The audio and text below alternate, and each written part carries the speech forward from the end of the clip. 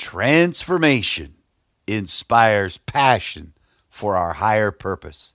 This is Pastor Mike Kramer of New Life Church, your home of positive faith, bringing you power for living.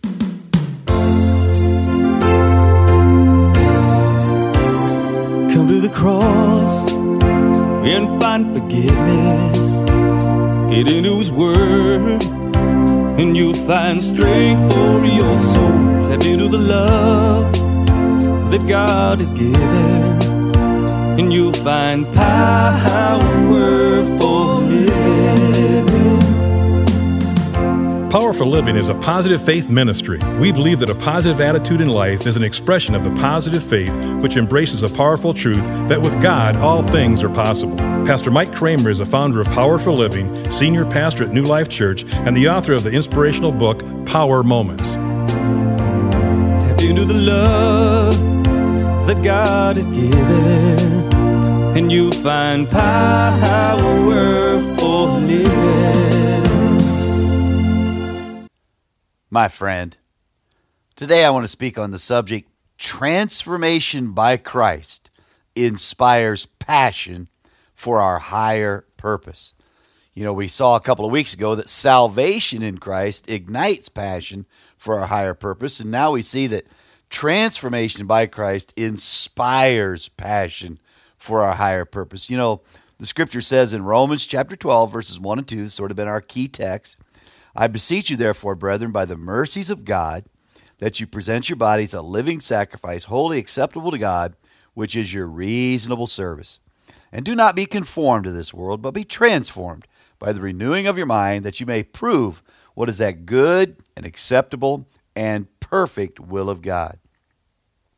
Well, my friend, in order to know the will of God, it begins by knowing Christ as Lord and Savior, then searching the scriptures and studying the word. And, you know, Jesus said in John 5:39, he said, you search the scriptures, for in those you think you have eternal life, and those are the very things that testify of me or testify of Christ. And so all of the Bible points to Christ, and it's important that we recognize our need to trust Christ as Lord and Savior, and then to follow Him or to walk in His will. And that's what Romans chapter 12, verses 1 and 2 is all about. He says, I beseech you. That's an appeal. It's an urge. It's based upon God's mercy, based upon the mercies of God. He says, present your body a living sacrifice. The idea is we present our entire being, our mind, our emotions, our will. You know, we're created in the image of God, which obviously means we have a mind to think, emotions to feel, a will to choose. We have the capacity to have fellowship with God. And so when the Lord says to present your body, the idea there is present your entire being to the Lordship of Jesus Christ, a living sacrifice. And again, you know, I like to say Christ did not die a sacrificial death so that we could live a self-absorbed life. We're a living sacrifice. We should present ourselves in a way, he says, holy, distinct. That's just the idea of being set apart. He says it's your reasonable service. In other words, a reasonable response to trusting Christ as Lord and Savior is to follow Him and to serve Him and to help humanity. Again, I think of the great commandment, love the Lord your God with all your heart, soul, mind, and strength. Love your neighbor as yourself. In other words, vertical passion for God should be revealed in our horizontal compassion for humanity. Recently, I preached the funeral for just a tremendous saint of God, 94 years old. She had taught Sunday school for years and years and years. And I was asked to do the funeral, sort of pinched hit for a church that they're in between pastors, and so there was a need there, and the funeral director called and asked, and I was more than happy to accommodate, and met some wonderful folks, tremendous families, and so forth. But, you know, as I listened to this lady's story, just the story of a woman dedicated to the Lord, grew up, was born in 1929. That's the same year my parents were born. Of course, both of my parents have gone home to be with the Lord, but obviously that was the year of the Great Depression.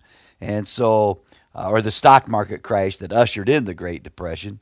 So, this lady, she grew up during hardship and hard times and really had demonstrated her faith, exercised her faith, lived her faith, and sort of never forgot her roots. She would go and, along with teaching Sunday school, they shared how she would volunteer at the homeless shelter and just always had an open heart and an open hand to those in need. And what's interesting is I'm pretty sure I probably had her as a Sunday school teacher a time or two, because I grew up near Plymouth, Indiana, out in the country. Had a first cousin that grew up in Osceola, Indiana, lived in town right there on Superior Street. And so from time to time, I'd spend a week during the summer up with my aunt and uncle and their family. And as cousins, we'd ride our bicycles all over Osceola and go down to the old Snow Peak and get snow cones and all that kind of stuff. Dairy Queen, if you will. And but on Sundays, we would go to a church. And I'm pretty sure it's the church where this dear saint of God taught Sunday school. So it's kind of interesting. I probably had her as a Sunday school teacher. And, of course, then there would be times when my cousin would spend a week or two with me out in the country at our family. And so sort of city boy and country boy, we sort of exchanged our heritage from time to time. But just meeting this family and the opportunity to preach the funeral for this tremendous saint of God just reminded me of, she was a living sacrifice, just right here in Romans 12, and gave her life in service to others. And her husband had had a stroke a number of years ago, and she gave herself just in total dedication to him until the Lord called her husband home. It was just a real story of the American spirit, the Christian spirit, people that experienced the American dream.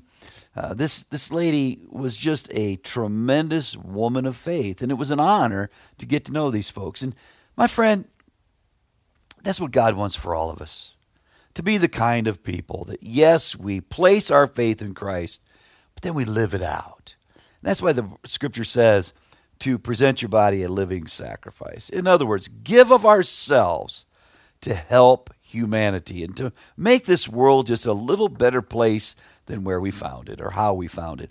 I like to say, leave the woodpile a little higher than you found it. In other words, give of ourselves to make those around us a little bit better, if you will, by us giving of ourselves to make their conditions, we should say, a little bit better.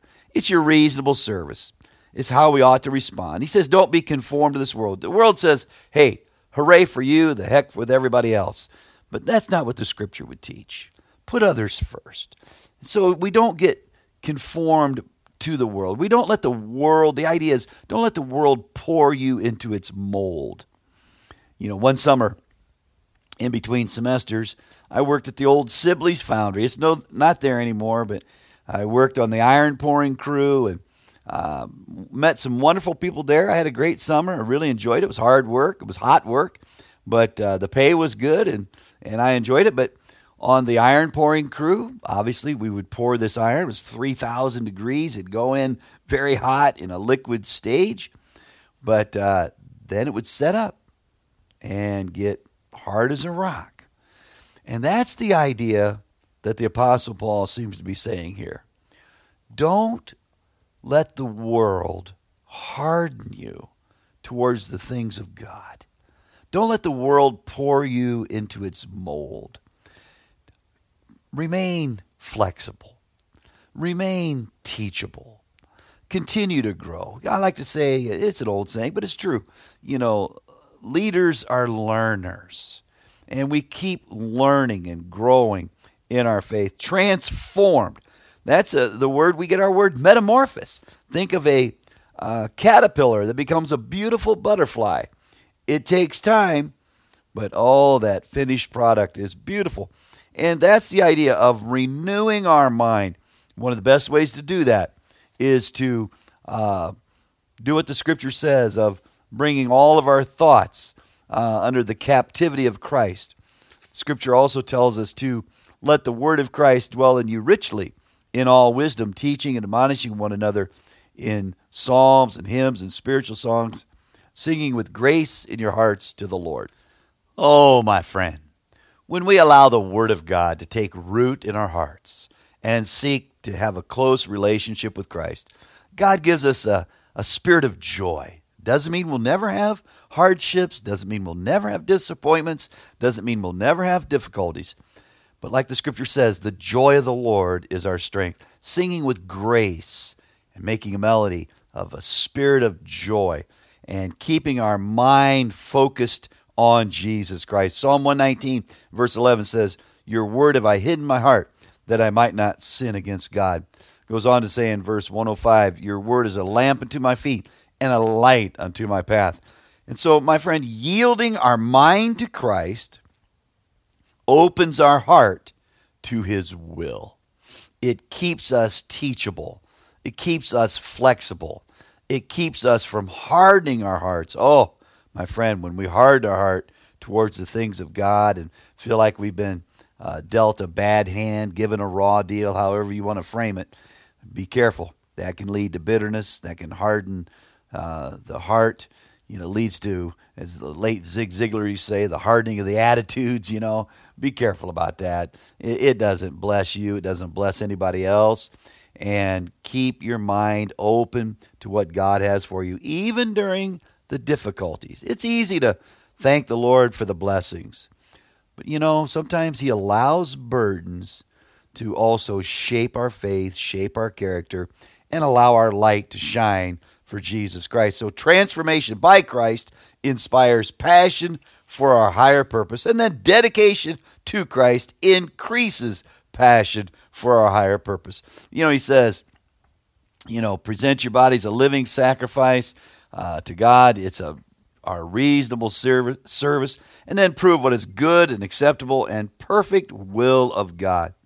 My friend, prove. That's the idea of demonstrating. And keep in mind, God sees the entire picture. We don't see the entire picture of life. It unfolds one step at a time, one day at a time. But God sees the overall big picture. And so he has our best interest in mind. It's good because God is intrinsically good. It's good for you. It's good to you, the will of God. It's acceptable. You'll welcome it. It's perfect. In other words, God has a game plan for your life that is just perfectly fitted for how God created you. And so keep a passion for our higher purpose. Travel that high road of life, and you'll avoid the low-level distractions in life. So yielding our will to Christ leads to the blessing of walking in his will. My friend, I can tell you in my journey with the Lord, I have seen that unfold many, many times. I remember when we first went to Bible college, Cindy and I had gotten married, and then about 9 months later, we went off to Word Life Bible Institute, and just that first day of class, we had moved 800 miles away from home, living upstate New York. It was a new experience for us. We were a little nervous, but that first day of class when the prof began to teach the Word of God, I just had this tremendous peace that overcame me. And then a few years later, when Bethel University, used to be Bethel College, transferred all of my Bible, and then I was able to complete my 4-year degree. I had several classes at Bethel before I went to Word of Life. They transferred the Bible from Word of Life into their program. That enabled me to graduate from college. I was on the 10-year plan, chipped away, didn't take out loans, just sort of classes as I could. When I got done, it took me 10 years to get my bachelor's degree. But when it was all said and done, didn't owe anybody a dime. But I just had a great peace when they transferred it. That enabled me to get into my master's program, which eventually allowed me to get into my doctoral program. And the rest is history. But each time along the way, God just gave me a total peace, whether it was Word of Life, Bethel, Moody Bible Institute in Chicago, Grace Seminary, Winona Lake, Indiana, wherever it was. God gave me a total peace that as I served Christ, pastoring, helping people come to know Christ, been in ministry for over 38 years, God gave me a total peace that his will was good for my life, and he had a perfect plan to help me serve him for my higher purpose. And my friend, God will do the same for you. Now may the Lord bless you and keep you. May the Lord make his face shine upon you May the Lord turn his face towards you and be gracious to you. May the Lord give you peace in your heart and power for living. Amen